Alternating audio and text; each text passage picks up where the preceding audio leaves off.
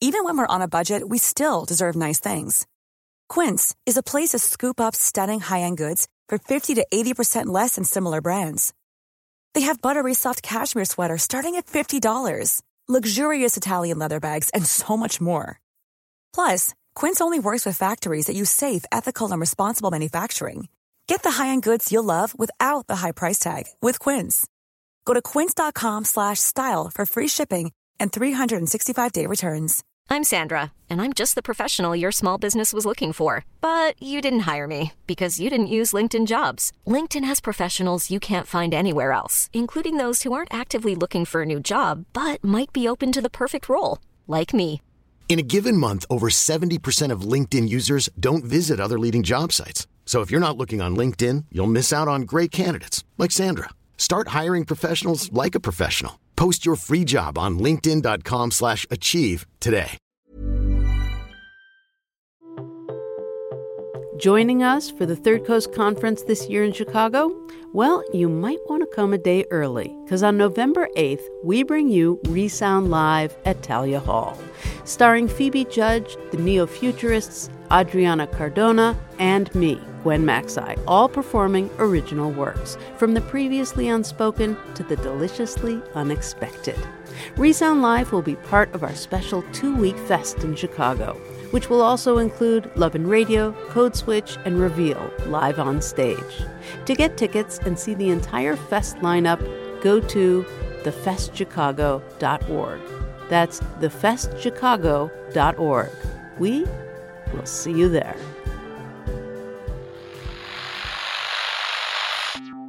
Hi there, you are listening to the Third Coast Pocket Conference, where your next great story begins. On the show, we share sessions from past Third Coast conferences featuring the world's top radio makers and podcasters. I'm your host, Dennis Fung. Having a really great editor can be a true luxury. But what do you do when you're stuck with an editor whose input isn't helping, or you have no editor at all? At the 2008 Third Coast Conference, Deborah George, who is now a senior editor at Reveal, gave her advice on how to effectively work with the editor you've been dealt and, if need be, how to become your own editor. Here is Just Listen to Yourself. Good morning. Okay, well, by way of introduction, very, very simply, I have been in public radio. I have been a reporter, I've been a producer, and an editor for the past at least 15 years. I have been more of an editor than anything else, and I just want to say that I love editing, and these are some ideas that I've been thinking about for a long time, even before I became an editor. And when I first started freelancing for NPR, there was a wonderful show called NPR Journal. And I don't know if anybody remembers it. Anybody remember NPR Journal? It goes way, way, way back. It was a half an hour show, and even beginners could pitch stories and get a half an hour on the network. And I used to do things regularly for that show. And the editor was a very, very nice guy named John Weber, who would, well, actually, he wasn't the editor, he was the senior producer. And he would say, I'd pitch him a story, and he would say, just don't embarrass me. And then that's all I would hear from him until I would come back with my piece. And then he'd listen to it, and he'd go, oh, okay, and maybe he'd say, you've got to, do this or do that, but it was very minimal. It maybe took 20 minutes, 20-minute session with him. So one of the early stories that I did, of course, I was trying to be funny, which is always a really hard thing anyway, but I didn't know how hard it was. But it was a half an hour on kitsch, all kinds of definitions of kitsch, and I just went way overboard with sounds, and so I had various people, including Dwight McDonald, if any of you know who he is, talking about kitsch. And I had Polish kitsch and black kitsch and hippie kitsch and birds as a kitsch icon and all kinds of little, talking to people who collected salt and pepper shakers. So I gathered all my material, had a lot of fun gathering the material, and then sat down and spent weeks moving pieces of tape around and writing it and rewriting it and masticating it and chewing it and feeling just in a complete fog and just spending way, way, way too much time. And I'm sure that everybody here has had that experience at least once, or maybe I'll bet some people haven't had that experience. But certainly I spent years doing that when I first started in radio. And I wasn't able to listen to that piece until maybe 3 years later. I was so horrified by it. And I ended up being really surprised because, number one, it wasn't as bad as I thought it was. It had some really funny moments. It had great sound, great interviews. It even had some really nice writing in it, just occasional flashes of good writing. But it was disjointed. There were no transitions that made any sense. And these were things that I thought, I'd love to play this for somebody, but I could never play it again for somebody because there were these really obvious flaws in it. And I thought, well, why did that happen? They were really simple things. And it took me several years of this happening over and over again before I realized that I was so afraid to listen, really, really listen to my own work once I'd put it together, that I was afraid because I would think it was so horrible, I wouldn't be able to turn it in. And I think that, and of course I did not have an editor who would do that for me, who would help me do it. So I think that's a very common thing. I think a lot of people, as an editor, I have had work come in and I can tell that the person has not really listened to it themselves. They may think they did. They may have, read it and gone over it with their acts, but they have not really, really listened. So years later, I have finally pretty much figured out how to set my own ego aside and become my own editor. And I think that that's an essential skill that people who work in this business have to have. It's important in all different fields, but in radio I think it's really essential that you just listen to yourself.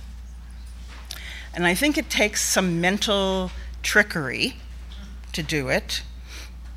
I think that you have to adopt dual personas. You have to be the storyteller, the creative person who you are, but then you also have to find your inner editor, a person who will stand back and listen to it dispassionately. And so I have, with the help of a couple friends, come up with a few thought experiments, which for people with good eyesight, they can see them up there. But if not, I will read them. Okay, thought experiment number 1. You're at a dinner party, and you have a great story to tell. On one side of you is an enthusiastic young person who really doesn't know very much about what you're talking about, who really doesn't have a lot of history, who doesn't have a lot of context to bring to the story, but is really receptive to hearing your story. On the other side, you have a very sophisticated person who knows quite good deal about the story that you have to tell, who may even have been to whatever place you've been to, who has perhaps written on the subject themselves. You have to converse with both of those people. You have to keep both of them engaged and entertained. And you can't just turn to one person, focus on them exclusively for 5 minutes, and then turn to the other. You have to, all three of you, have to be engaged at the same time. So keep that in mind. Think about how you might do that. And keep that in mind at every step of your story. And part of that is thinking about what does the listener stop, even stop as you're writing, as you're producing, and at each chunk of your story, think, is the listener getting this? What does the listener need to know in order to understand what I'm going to tell them next? Do they have everything that they need? How are they reacting to what I've just said? Are they a little mystified? Did they understand the reference I just made to, I don't know, a boat going down the river, or to a historical, to something that happened earlier? Really just stop and ask yourself those questions at each step. Don't wait until the end of the piece to try to do that. Now we get to a harder thought experiment, and that is, think about 3 things that you love in your piece, that you just love, whether it's a juicy bit of tape or a sound, or some really gorgeously crafted phrase, and imagine your story without it. And imagine whether it will still work without it. And this is something that you think is just so wonderful, it makes the piece. We're always talking about things that make the piece. Now, I'm not saying that necessarily this stuff is going to come out, although it might very well. But just try to imagine your piece without it and see if it still holds together. Early on, I had the sound of a bowling ball in a story, that I just was in love with the sound of the ball whooshing down the alley and hitting the pins. And it really just, it didn't fit in the story at all. And I kept it in, and I kept it in, and I kept it in. And finally I took it out. And years later, I still remember that bowling ball. It's like my rosebud, you know.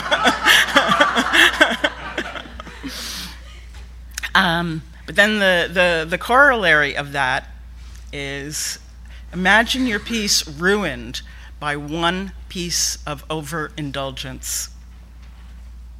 And what is that? Look deep into yourself and think, what is that piece of overindulgence? Maybe there won't be one in there. You'll be lucky. But be honest with yourself. You have to be honest with yourself. All right. Thought experiment number 3. And this is useful, I think. Just imagine your story at a different length. And how would you tell the story if you only had 4 minutes versus a half an hour? Or if you only have 4 minutes, imagine telling it at a half an hour. How does the story change? And I'm not saying you have to do it completely, and I'm not saying either one is better than the other, the 4-minute story or the half an hour, but just as a thought experiment, think about how the story, are there essential core aspects of the story that stay in, and what are the things that don't stay? What are the things that you might add to it? Obviously, if you're on a really tight deadline, you're not going to do this thought experiment. Okay, and finally the 4th, and I think the 4th is probably the most important, and that is to imagine that you are someone else. somebody who's very like you, somebody who's kind and thoughtful, intelligent. Play your story for that person. Maybe they even look like you. And imagine their response. Imagine the questions that they have, that they're going to ask you. Okay? There are probably dozens more thought experiments, and if any of you have any, I'd love to hear them. Any tricks, mental tricks that you do. I also want to say that feel free to edit this session as it's happening. Any questions, just, questions or comments, just come forth with them. Is it ever helpful to imagine that instead of being someone else who's thoughtful, kind, and intelligent, you imagine playing it for someone who's ornery and ignorant and angry or something?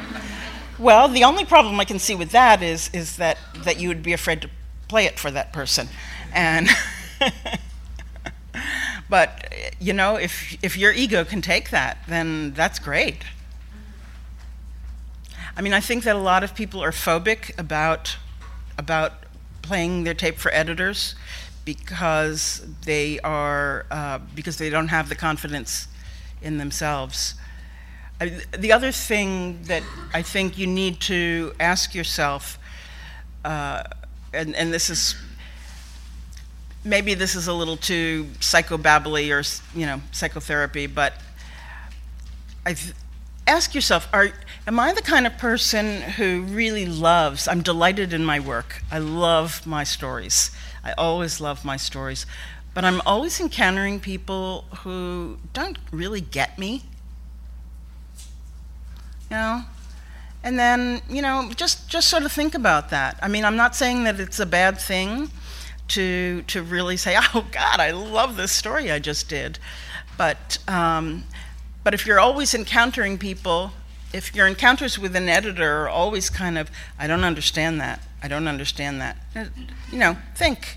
Maybe you need to adjust your framework a little bit, and maybe your editor needs to be a little more crotchety, your inner editor needs to be a little more crotchety and critical.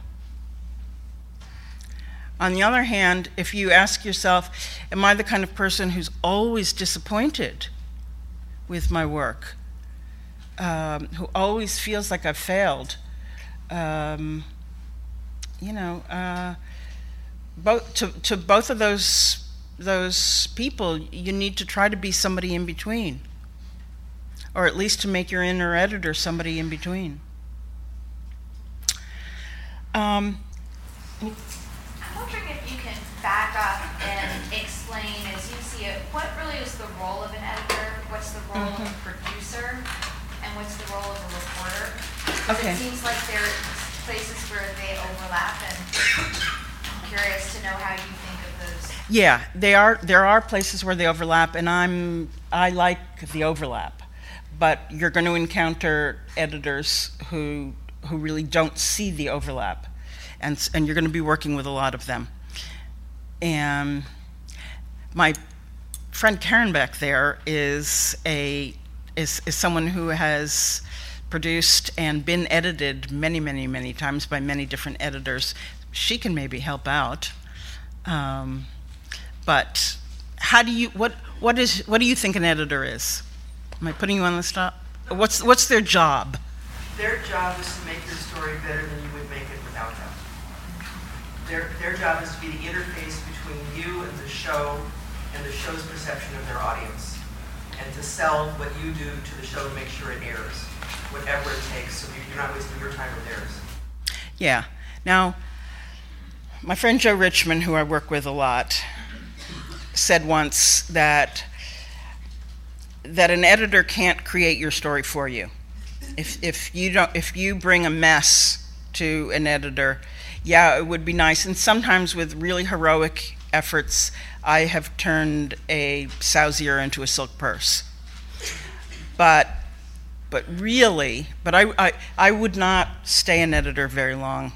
I wouldn't have spent all those years if I were constantly doing that. Because really, what you want your editor to do for you is to take what you have this strong piece, and to help you hone it and polish it and make it lovely and do all of those final, make it lovely, help you make it tighter than it is, to do all of those things. And then you both should end up really happy. I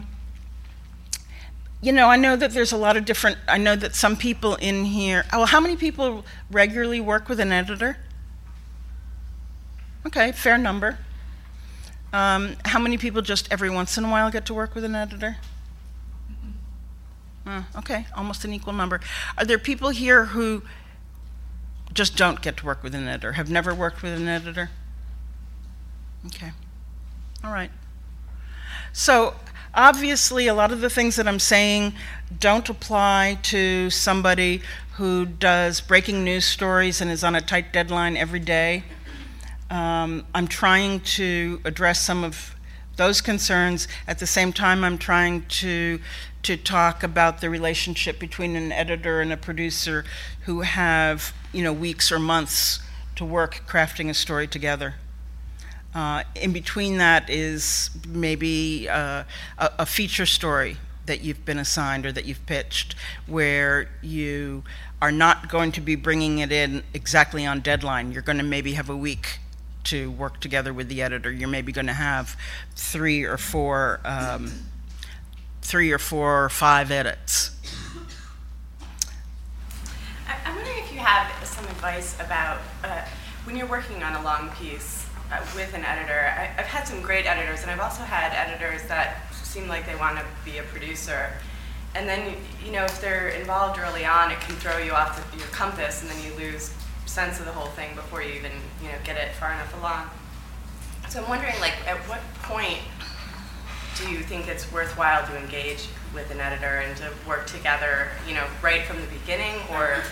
Well, I do think it's best right from the beginning that an editor should help you craft the idea to here are some things to figure out not only what your story is, and I often at the very beginning will ask people to write me a through line, write me 3 sentences about what the story is, no matter the length of the story, just write me 3 sentences. And sometimes I find that if I get 2 pages back instead of 3 sentences, I know there's going to be trouble down the road. But I certainly think that an editor should help you do that. An editor should talk with you about how you're going, not only what the story is, how you are going to report it, where you're going to go, where you're going to gather your material, who you possibly might talk to, what kind of sound opportunities there will be, and how much of it will be in the piece, whether there's going to be any other kind of archive tape, say, to just, help you think that through ahead of time. I think that as the producer or reporter is going out and gathering tape, in the best of all possible worlds, you'll connect with the editor from time to time and tell them how it's going, and start in both of your minds crafting the story to some extent. Is it going to be a character-driven story? Is there going to be an emotional high point? Is it going to be a story where something happens that's going to have a beginning, a middle, and an end? Or if you're finding that if it's going to be a story of ideas, not a lot of scenes, not a lot of other kinds of tape, is how are you going to tell the story so that, and I'm not saying that's a bad thing. There are plenty of great stories that really don't contain scenes and a lot of sort of what we think of as like rich, detailed tape. And if you ever listen to, like, say, a longer piece by Margot Adler at NPR, she's a master at doing idea stories that really don't contain a lot of scenes, although she does do that kind of story too.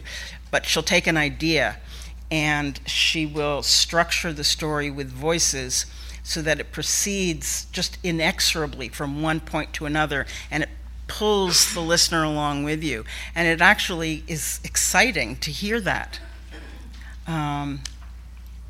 What other? I think the editor can help you decide what tone the story is going to have,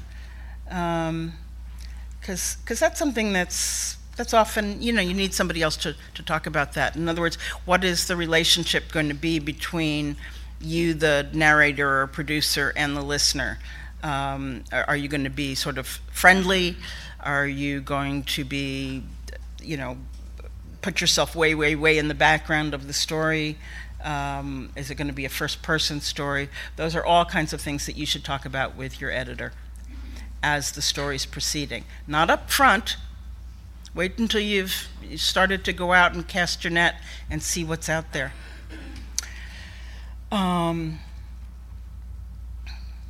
Then I guess you're at that point where you're back with all of your stuff, and if you are being your own editor first, your inner editor, you really need to be honest and ask yourself, do I have all my reporting done?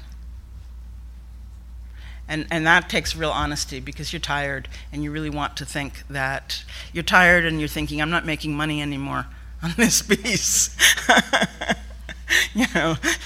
And if I have to do a few more interviews, I'm really not going to make any money. But you have to be honest with yourself, and if you don't have an editor who you can discuss that with, you have to discuss it with yourself and make that decision. One thing I think to avoid for people who don't have an accessible editor, somebody they can call with lots of questions. There are plenty of editors who will expect that they're going to make an assignment, they're going to hear from you when they say it's due, and in between, and then maybe you'll do 2 edits with them, and they really don't want to hear from you in between. You're going to encounter those editors. You're going to have to live with them, and maybe they've got perfectly good reasons. Maybe they're really, really overworked. They're on daily shows, but that's where your inner editor comes in. You're going to need to sit down and pull that other persona out. But now we can let's talk about sort of move from being your own editor to the editor-producer-reporter relationship. Did I answer your question about who does what? You did with the editor. I'm interested to hear more about producer, reporter, and the overlap. Okay. The producer is usually the producer and the reporter are usually the people who go out and do the interviews, gather the material, bring it back, and shape it. Decide on the structure and the shape and what elements are going to be in the story, with maybe occasional chats to see if they're going in the right direction. But often, if I'm working on a larger project with someone, I maybe become more of a co-producer than an editor. And as a matter of fact, I'm going to play you. I'm going to play you a piece, or part of a piece, not the whole piece, from that I did with a producer named Kate Davidson, who now works at NPR. Kate was a true independent producer. She found this story that she wanted to do. She got a small grant and went out and spent a year finding people who had been involved in something called the Indian Student Placement Program that was run by the Church of Latter-day Saints, Church of Jesus Christ of Latter-day Saints, the Mormons. And she interviewed dozens of people, adults now, who had gone through the program. This was a program that took Indian children from reservations and brought them to live with Mormon foster families through the school year, and then sent them back home during the summer to the reservation. But many children essentially spent years with these foster families. So she interviewed the people who had gone through the program, people in the foster families, and Mormon church officials who had administered the program or were responsible for the program. It was a great idea. As far as I know, no one had ever done it before. She had masses of material, and we met each other, and I agreed to be the editor, and then she conveniently moved to Washington, where I live, and so we were able to spend a few months going through the material together and putting the story together. And I'm going to play a little bit of it, mostly so that you can hear the sound of it. From NPR News, this is All Things Considered. I'm Jennifer Ludden. Between 1954 and 1996, the Church of Jesus Christ of Latter-day Saints sponsored a program for American Indian children. The Indian Student Placement Program had two aims: to provide Native children with an education and to help the church fulfill one of its central prophecies. According to church teachings, American Indians are descendants of the ancient House of Israel, and church members have a responsibility to help bring them back to the kingdom of God. Since the founding of the church, Mormon missionaries have sought to bring the word to Native people, and the placement program was part of this effort. Over the course of 4 decades, more than 20,000 children, mostly Navajo, were baptized and enrolled in the program. Producer Kate Davidson spent a year talking with people involved in the program.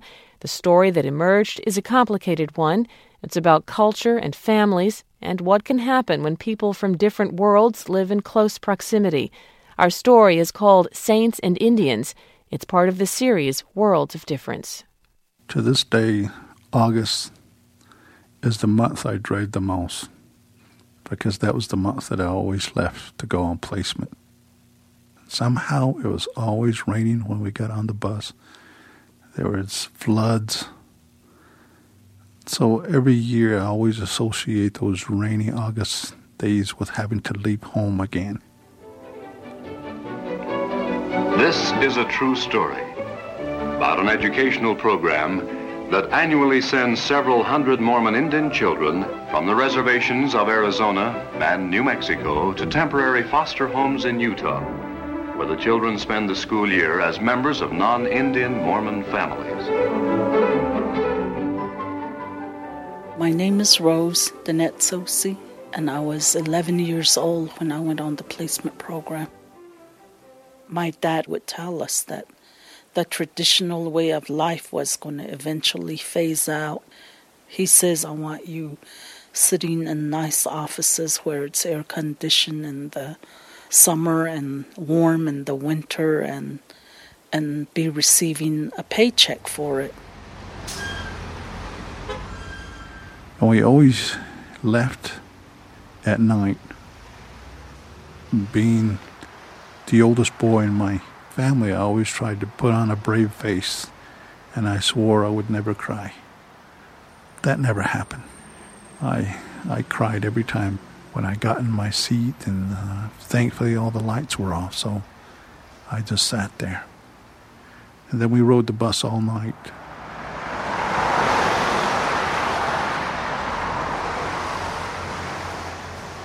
When I woke up, we were on the freeways, and I just remember seeing all these bridges that crossed over, under, and seeing it. It was like, how do people know which way they're going? How can you tell? And I felt like I was entering another world where people seem to be hurrying everywhere. Arrival at the Brigham Young University in Provo, Utah marks the end of the first stage of their journey. And so in an area where just 100 years ago the cry, "The Indians are coming," sent fear into the hearts of the settlers, now the same cry brings joyful anticipation to families and homes throughout Utah. I'm Sharon Muirbrook. Our family settled here in North Ogden and settled along the Wasatch Front when the pioneers came to Utah. And so we've always just had a love for the Indians. My name is Dory Peters. I'm originally from Red Valley, Arizona. They called my name, and I said, "Oh no." My foster mother came up and gave me a hug, and blonde hair, brown eyes, and their kids were just blonde hair. They were the whitest kids I've ever seen in my life.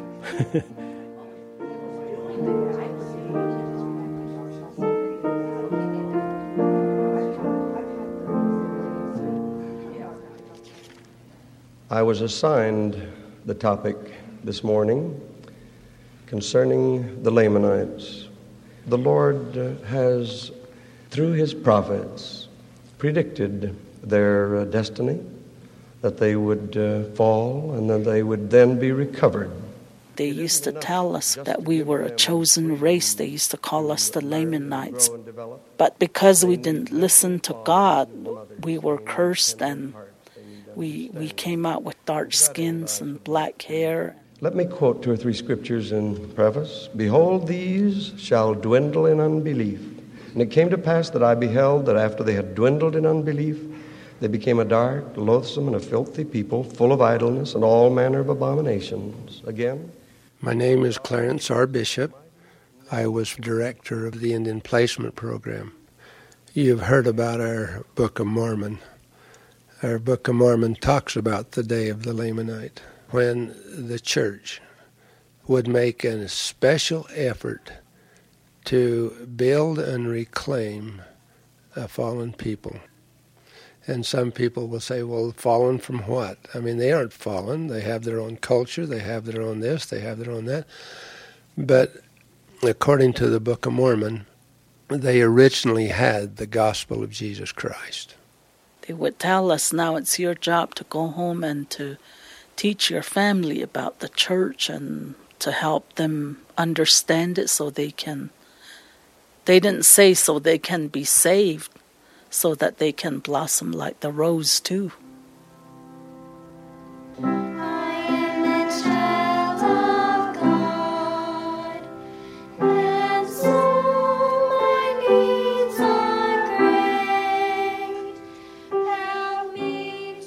My name is Laura Brown. I came from a family of 1 older brother, 6 younger, and 1 younger sister. And I remember herding sheep and herding cattle for my grandmother. And I remember a lot of drinking on my dad's part and physical abuse because of that. Later on, my mother told us that when she heard of the placement program, she saw a way out for her children. My husband he's drinking a lot. He didn't think about those kids. I do. I wanted to raise good. That's why.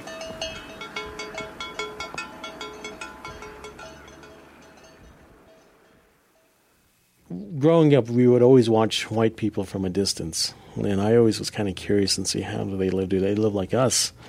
No, obviously they don't, which I found out. The first thing I noticed was the smell.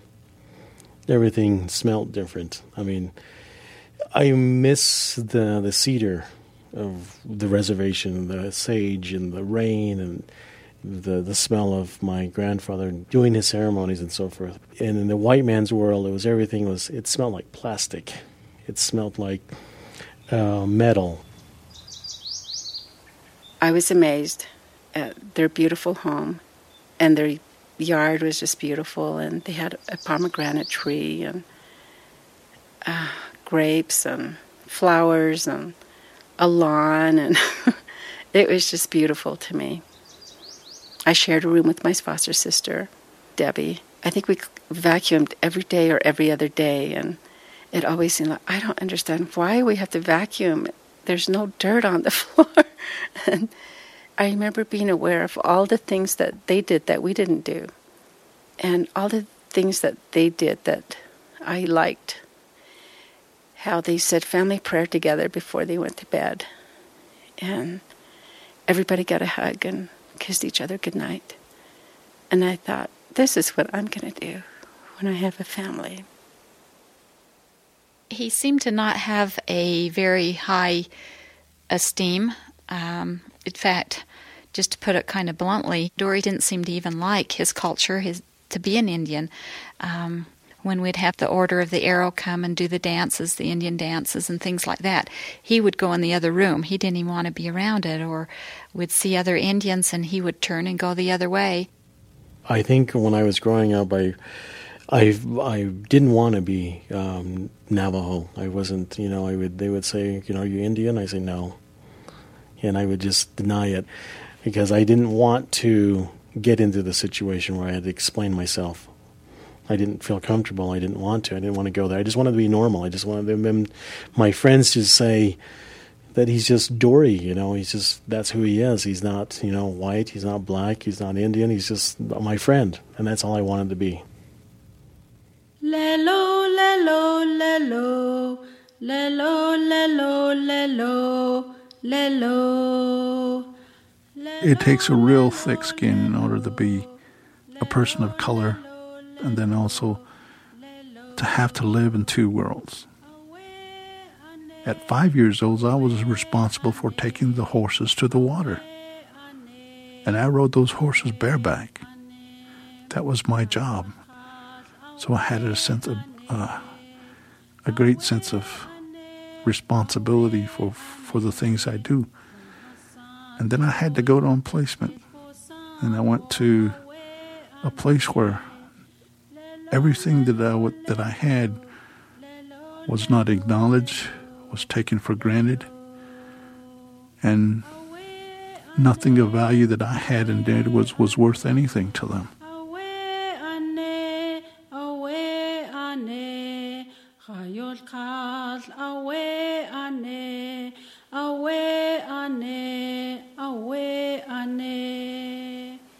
There was also constant conflict with the beliefs, just the whole concept of the church, learning to understand that.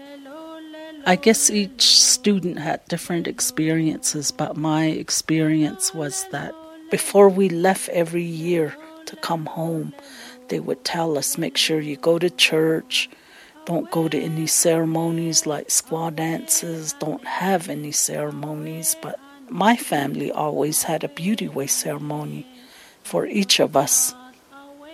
It was to bless our minds and to make us strong so that we wouldn't have any problems with learning. When we used to go back, they would ask us, did you have any ceremonies? And I would have to say no. So I felt like I was violating both. I wasn't being true to my culture, and I wasn't being honest with the other culture.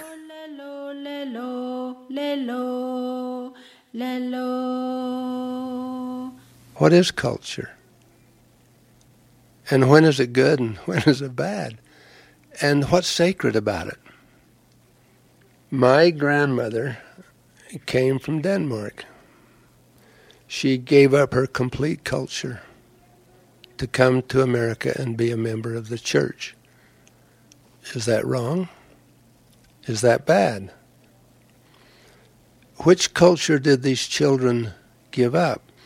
Did they give up their original culture, where they had the gospel of Jesus Christ in their life?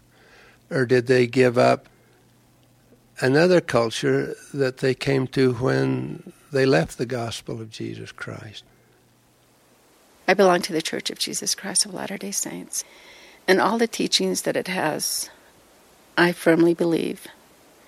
I always felt at the beginning that I was not as good as white people, but as I grew up and from the things I learned from the placement and also from the things I learned from church, I finally got to the point where I didn't feel that way anymore. And I see all those positive things with my children. They can function in an Anglo world as well as the Native world. And they're not afraid of either one. My name is Floyd Nelson. The church has been a tremendous blessing for me.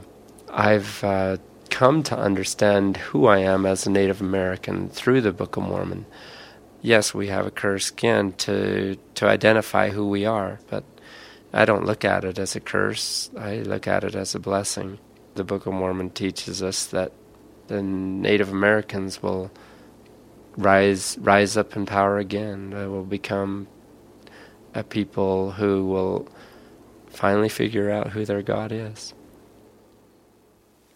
Sometimes, even now, sometimes I kind of slip back into that. The guilt that I used to feel, even though I don't go to church anymore. Sometimes I have flashbacks to how it used to feel when I go through a ceremony, and of course it's always a relief to know that I'm an adult and I don't have to carry that in at all. We so much wanted Dory to keep his culture strong. We felt like that was very important. We never wanted to take any of that from him. In fact, when he started dating, we said, date Indian girls. You need to keep your lines pure and clean and, keep that Navajo line pure, But he didn't do that. he married a white girl, so, And they have beautiful children who just, love him to death. But we really wanted, tried to encourage him to date Indian girls. To this day, August is the month I dread the most, because that was the month that I always left to go on placement. I wake up feeling empty, that something supposed to have been there but wasn't there, was denied me or taken away. It's just a feeling of something missing, that I bonded with more with people that weren't of my family, and they're not in my life anymore.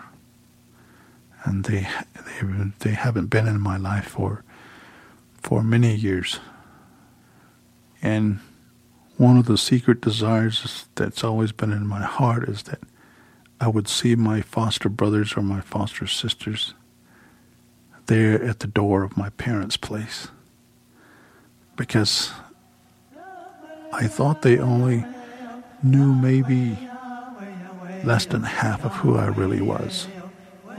But it hasn't happened to this day.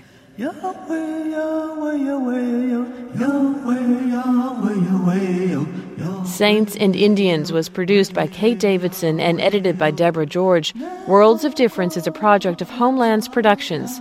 For photos and more information, you can visit our website at npr.org. Okay, I apologize. I was only going to play a little bit of it. and then I could listen to it, many times. I obviously have. But I also wanted you all to hear all of the contradiction and the back and forth and the nuance in the piece.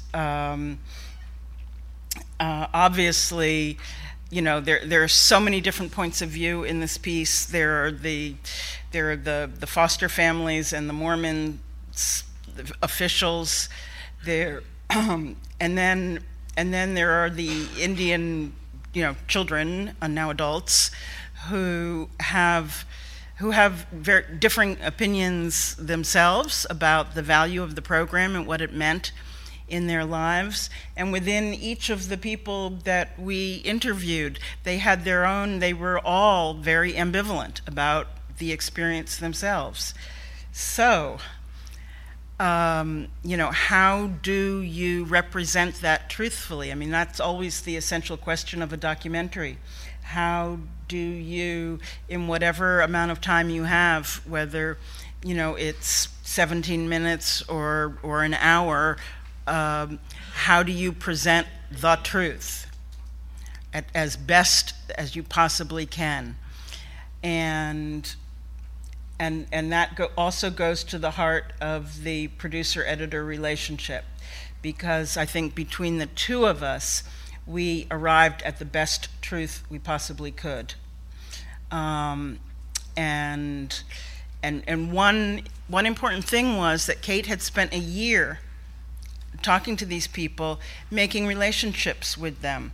Not only the people who went through the program as Indians, but with the foster families, and with the, and even with the Mormon officials. I mean, getting to know them. And so Kate, had a very intimate sense of who these people were. But on the other hand, she also had a really developed sense of, not wanting to hurt anyone, not wanting, the responsibility to be true to what everybody said as you're pulling, tiny little chunks of long conversations, but also always in the back, I think for producers, it's always in the back of your mind. How are these people going to feel when they hear this?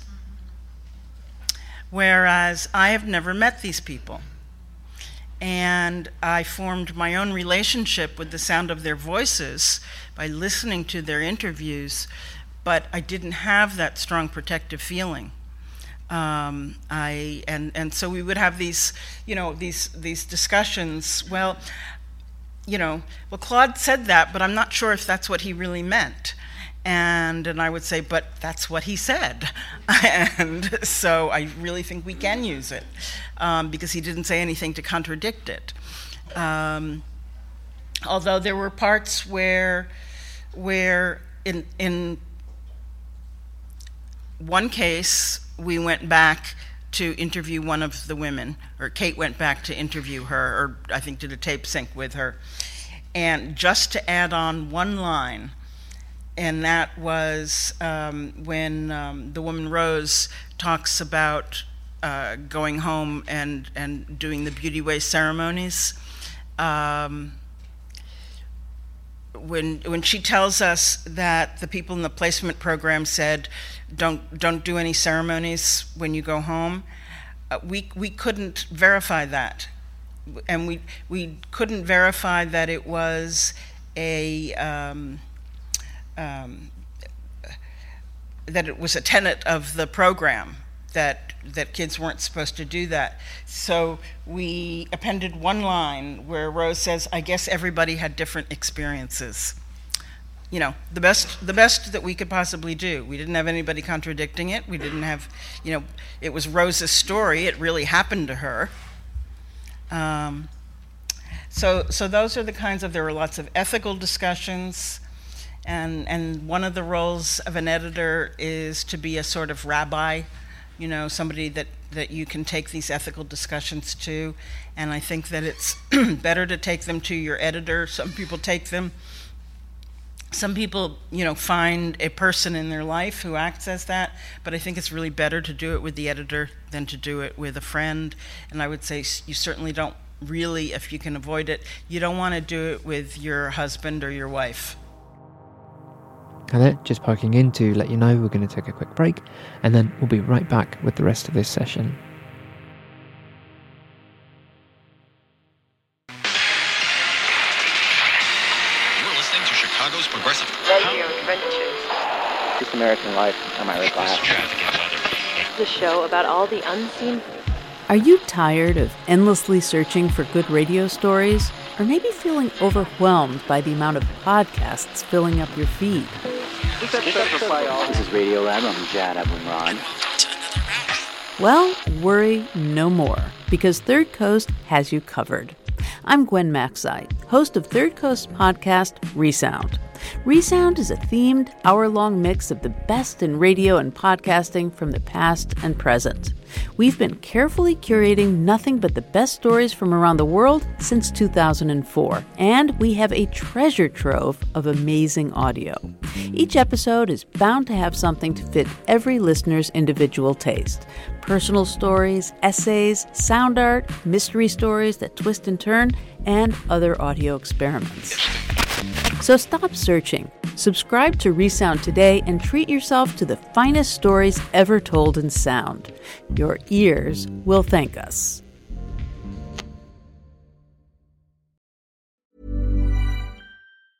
I'm Sandra, and I'm just the professional your small business was looking for. But you didn't hire me because you didn't use LinkedIn Jobs. LinkedIn has professionals you can't find anywhere else, including those who aren't actively looking for a new job, but might be open to the perfect role, like me. In a given month, over 70% of LinkedIn users don't visit other leading job sites. So if you're not looking on LinkedIn, you'll miss out on great candidates like Sandra. Start hiring professionals like a professional. Post your free job on linkedin.com/achieve today. Ever catch yourself eating the same flavorless dinner 3 days in a row? Dreaming of something better? Well, HelloFresh is your guilt-free dream come true, baby. It's me, Keke Palmer. Let's wake up those taste buds with hot, juicy pecan-crusted chicken or garlic butter shrimp scampi. Hello Fresh. Stop dreaming of all the delicious possibilities and dig in at HelloFresh.com. Let's get this dinner party started.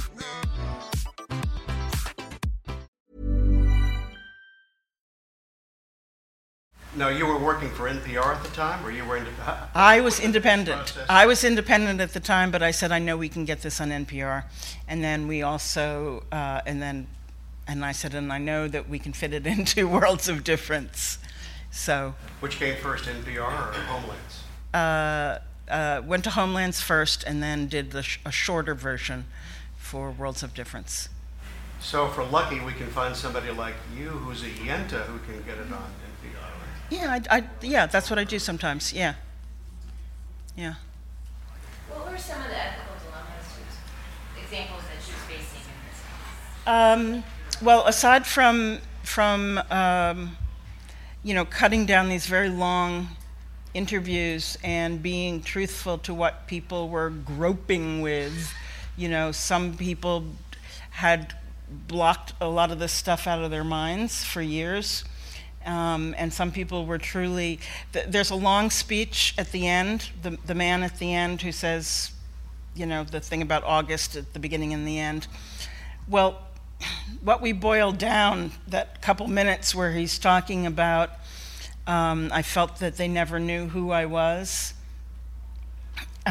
He's actually, in the entire extended portion of that interview, he's actually talking about both his native family and his foster family, and he feels he's not a part of either one now. It was a big, complicated thought, and we just couldn't do it, so we chose one part of it. But it was hard. It was hard to do. And then there were also lots of little ethical and sort of production dilemmas about how to use the sound, we've got ambient sound in there that obviously was recorded at a different point. The sound of the sheep bells, we did get sheep bells from that area. The sound of the bus at the beginning obviously was not a bus that was taking kids away to... You knew that, it's okay. It just helped to create the image in your mind. Well, but we also needed to be able to answer editors at NPR who sometimes are very, I think, who don't understand the conventions of the documentary because they're news people. So the sound of the bus was the sound of a bus that was recorded in LA near where one of the people lives today. Does that make a difference? To us it made somewhat of a difference that it wasn't a New York City bus. Oh, no. Go ahead. see this really works in the piece because all the voices are so rich and distinct. But, you do identify them at different points. But I'm wondering if you had discussions about that, because the piece is mostly voices, and everybody's got a very distinct story, and they kind of come in and out. And I feel like they're all held in balance. But I'm wondering if you wrestled with that, or if there were discussions about like how often to ID them. Yeah, and just how to deal with all the voices without and the separate stories coming in at different points. Yeah. Well, really, they only identify themselves once. When they first speak, and one man is unidentified because he did not want us to use his English name, and he also didn't want us to use his Navajo name. So, and he was one of our main speakers, and he's unidentified. But I think it's okay. I think that without knowing his name, he's got a great voice. You sort of form a picture of who this man is as it's going along. Did this air before NPR changed their rules about anonymous sources and in the wake of the? I'm not sure when this aired. I don't know, because they're always changing the rules, and this aired on the weekend show, and no one ever asked us. And I think when they listened to it, they probably never. I certainly didn't flag for them. Oh, there's a person in here, whose name you don't get. I've tried to explain to editors at NPR, show editors I'm talking about, and managing editors, as you go up the food chain there, that especially because some of them are from print, and I think it's very important in print that you identify, everyone in a piece. But in the radio, how likely is it that we went out and hired an actor to be this person? It's just, it just doesn't make sense. I think there's a lot more leeway in radio than there is in print journalism. Go ahead. How did you resolve the question about his final thought there? Because it seems like while it remains true, because he's speaking about one half of a true thing, if your goal is to represent the core truth of his experience, you're really amputating a crucial element. Right. What were those discussions? Well, part of it was, we wished that the whole piece was just about him, because he was so good and he had so much to say, and it could have been. But then on the other hand, everybody's experience was slightly different, and we had to leave out people who had had really bad experiences. We left out someone who was so filled with anger, and we would have included her, except that she was also very rhetorical, and wasn't personal in her anger. Was talked in terms of cultural imperialism and things like that. It just didn't fit in the piece. So.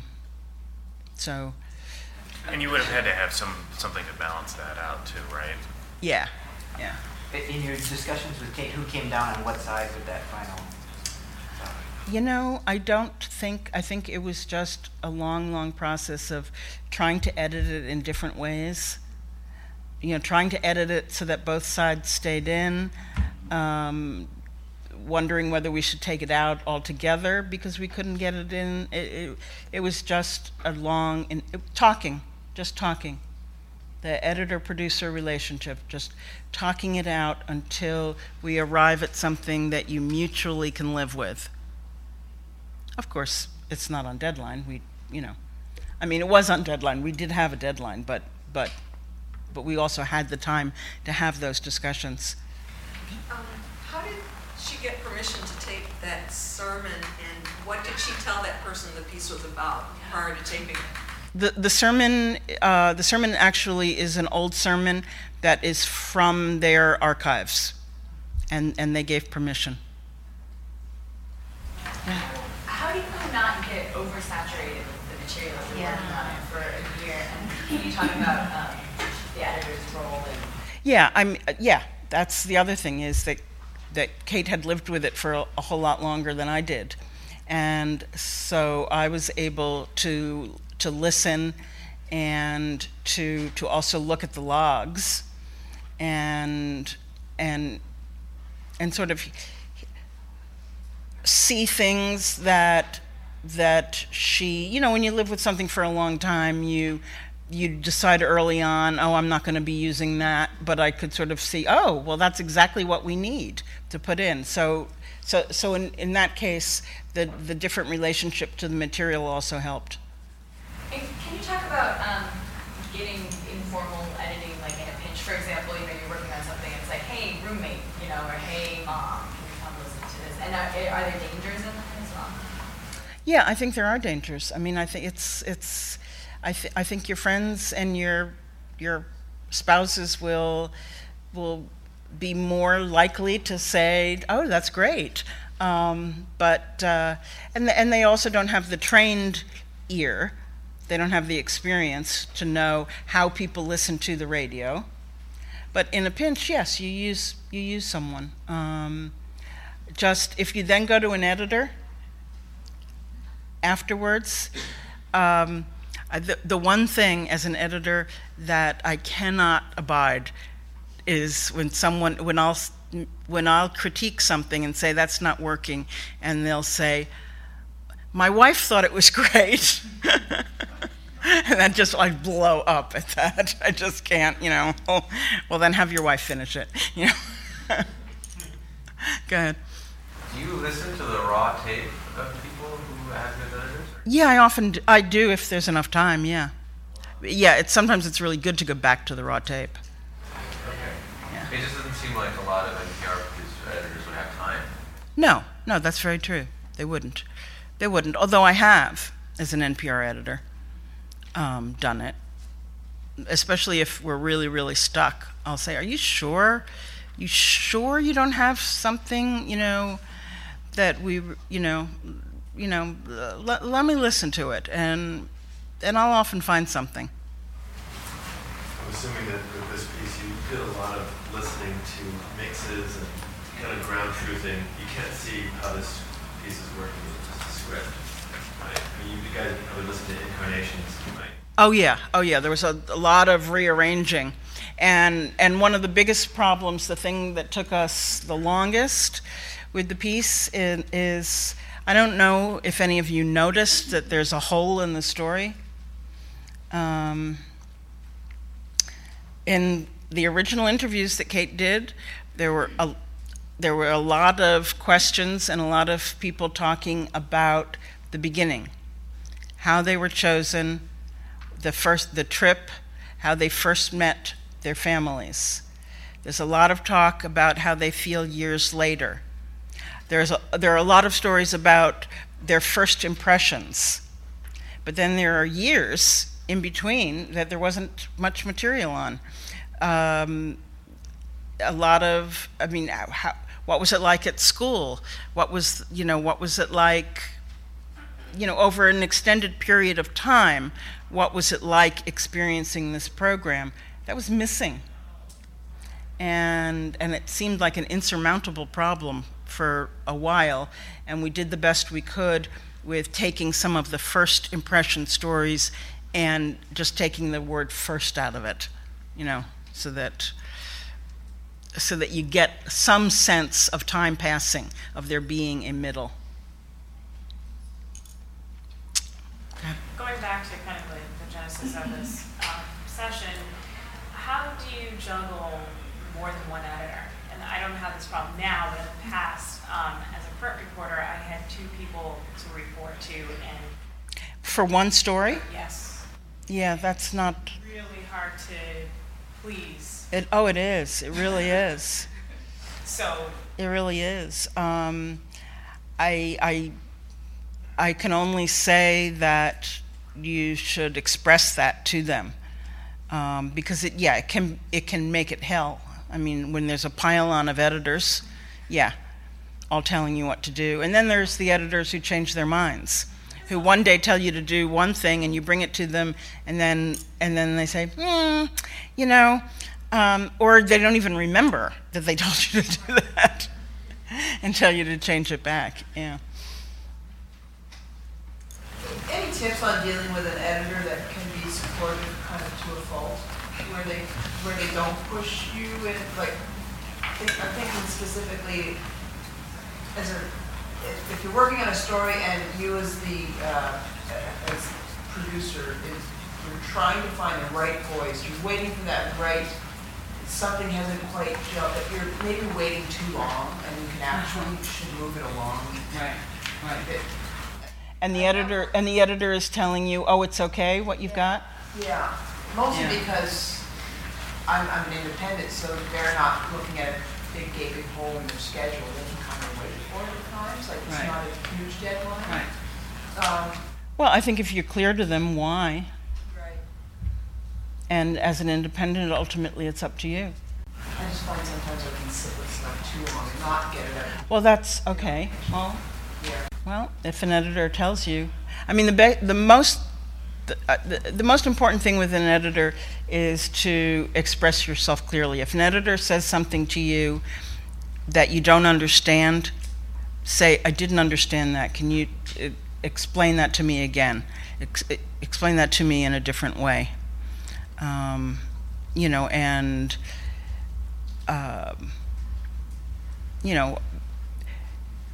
You need to respect them, they need to respect you. The relationship can be both personal and it can get nasty, on a dime, and you just don't want that to happen. You want to perceive trouble spots ahead of time and try to, ratchet down any emotion that's going to happen.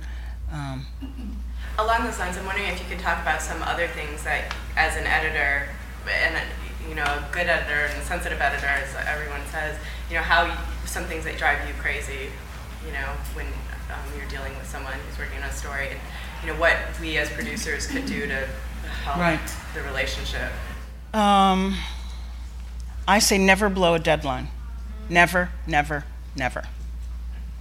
And I mean, if you have to come up with something, come up with something. Just don't say, can I push it back a day? Because an editor's schedule is usually like a house of cards, and if one thing falls out, then they're left with, scrambling to fill it. So just don't do it. Don't say, I don't mind if it's a little rough, the script that comes in, but don't say, oh, and here I'm going to say something like this. Don't do that. Just have something there, even if you decide that you're going to change it later. What else? Give me a good formatted script that I can read. Good formatted? Yeah. Some people will write all in caps, and some, and I have a hard time reading that. Some people won't put actuality or narrator, and I'll have a hard time sorting it out. Some people will send me a script with no line breaks. Just find out whatever a good script looks like for your news organization or for the one that you're working with. You can ask to see an example of a script, how they like a script. When you've played your tape and gone through the piece with an editor, don't start talking first. Don't start saying, well, I do know what's wrong with this, and like, just don't. I don't know. I have one editor who I work with, he has only one rule: don't ever call me when you're angry.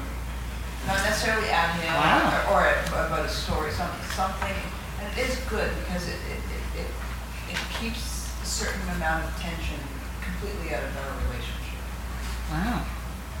I don't know if everybody can handle that. But I like that. It works. Yeah.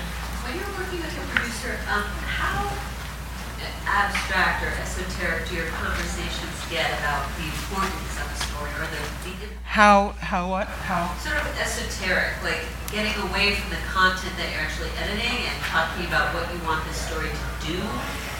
Oh yeah, sure. That's an important. Yeah, I love talking about that. Yeah. Can you talk about any? You mean what you want what you want the person to do? What you want the story to do in terms of sounding like? No, like what you want the story to actually say beyond the content. You know what I'm saying? No. So like in this story, there's this subtext or this other element, which is, ethnicity and ethnic relationships and Right. culture, or things like that. Do you have those conversations with the producer? Yeah, I think so. Sure, and also because we were pitching it to Worlds of Difference, and we had to make a rationale for how it fit into their series, which was mostly about globalization and the effects of globalization. So there was one, I don't know if you know, there was one complicated sentence in the intro that was for Worlds of Difference. There have been a couple times when I've been lucky enough to work with an editor where there's a point that we really disagree on, and I feel like it's more nuanced, and I want to talk about the nuance. And oftentimes the editor will come to understand what I'm saying, but then I'm left with the choice of whether or not that nuance is important enough to me. And often what I've done is said, I want to, because I'm new at this, I want to please that editor. And so I often have let it go. And I guess as an editor, I'm interested in, what would your take on that be if you get into those kinds of situations where you're working with someone and there's a point that to you it doesn't necessarily seem that important, but to the producer it does. What would you want to see the producer doing with that? Well, I'm not sure if I know exactly what you mean. I do know that sometimes people try to cram too many ideas into a single story, and it's my job to persuade them that the story is better if you take out some of those ideas, because then you can strengthen the other ideas. Yeah, I think it's often a language thing, like where there's something that's happened, and in our in a kind of, maybe it's a national versus regional thing. In a national way that it's talked about, certain words are used, but they're not exactly accurate, and by using those words, you participate in telling a story that isn't really what you believe to be the truth. But it's much more pithy and concise, and a national audience will know what you're talking about. You mean you're fitting your story into a framework? Yeah, but that by fitting it into that framework, in a way, you're participating in telling a truth. Right. Right. Does that make more sense? Oh, it does. It happens all the time. I think that you can fall into there's a structure. There's a such and such is happening. Some people believe this. Some people believe this. This is what's going to happen next. And of course, it assumes that there are two views, when most of the time on the ground, wherever the story is, there are many more than two views. Yeah. So you can plead for more time. You can try to sum up some of that nuance in a graceful way so that it doesn't sort of just stick out in the story. You could even, put it in your final paragraph. Give a nod to it, if nothing else. Make it a web extra.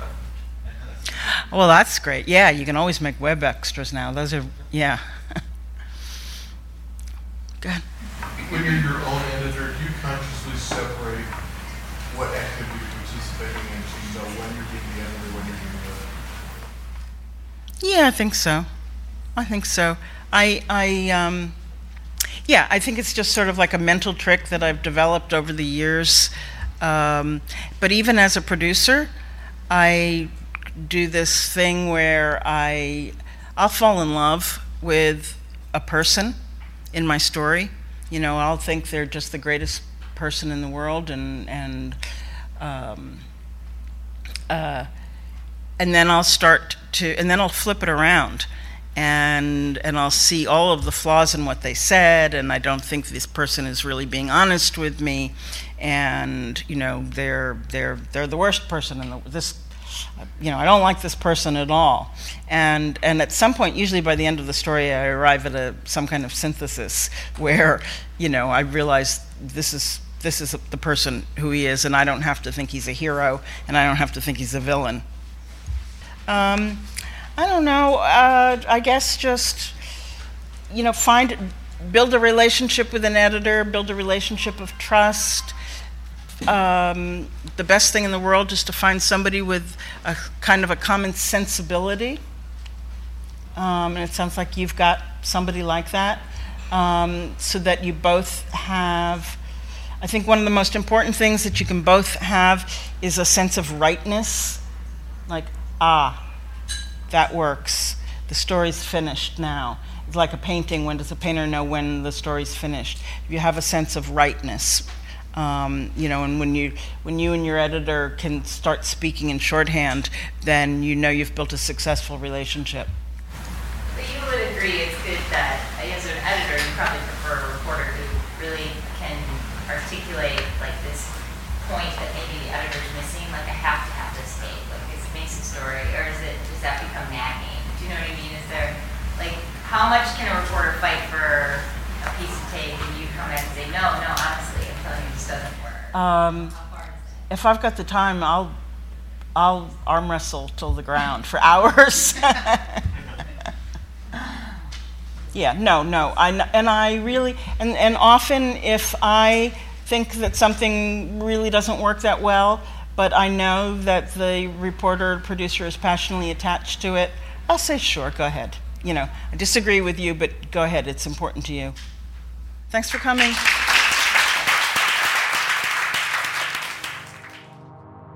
Thanks for downloading the Third Coast Pocket Conference.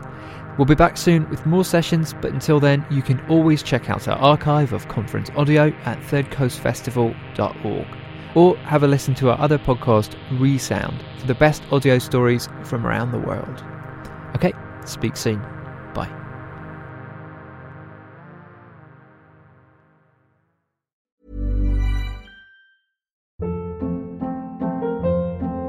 Hold up. What was that? Boring. No flavor. That was as bad as those leftovers you ate all week. Keke Palmer here, and it's time to say hello to something fresh and guilt-free. HelloFresh. Jazz up dinner with pecan-crusted chicken or garlic butter shrimp scampi. Now that's music to my mouth. HelloFresh. Let's get this dinner party started. Discover all the delicious possibilities at HelloFresh.com.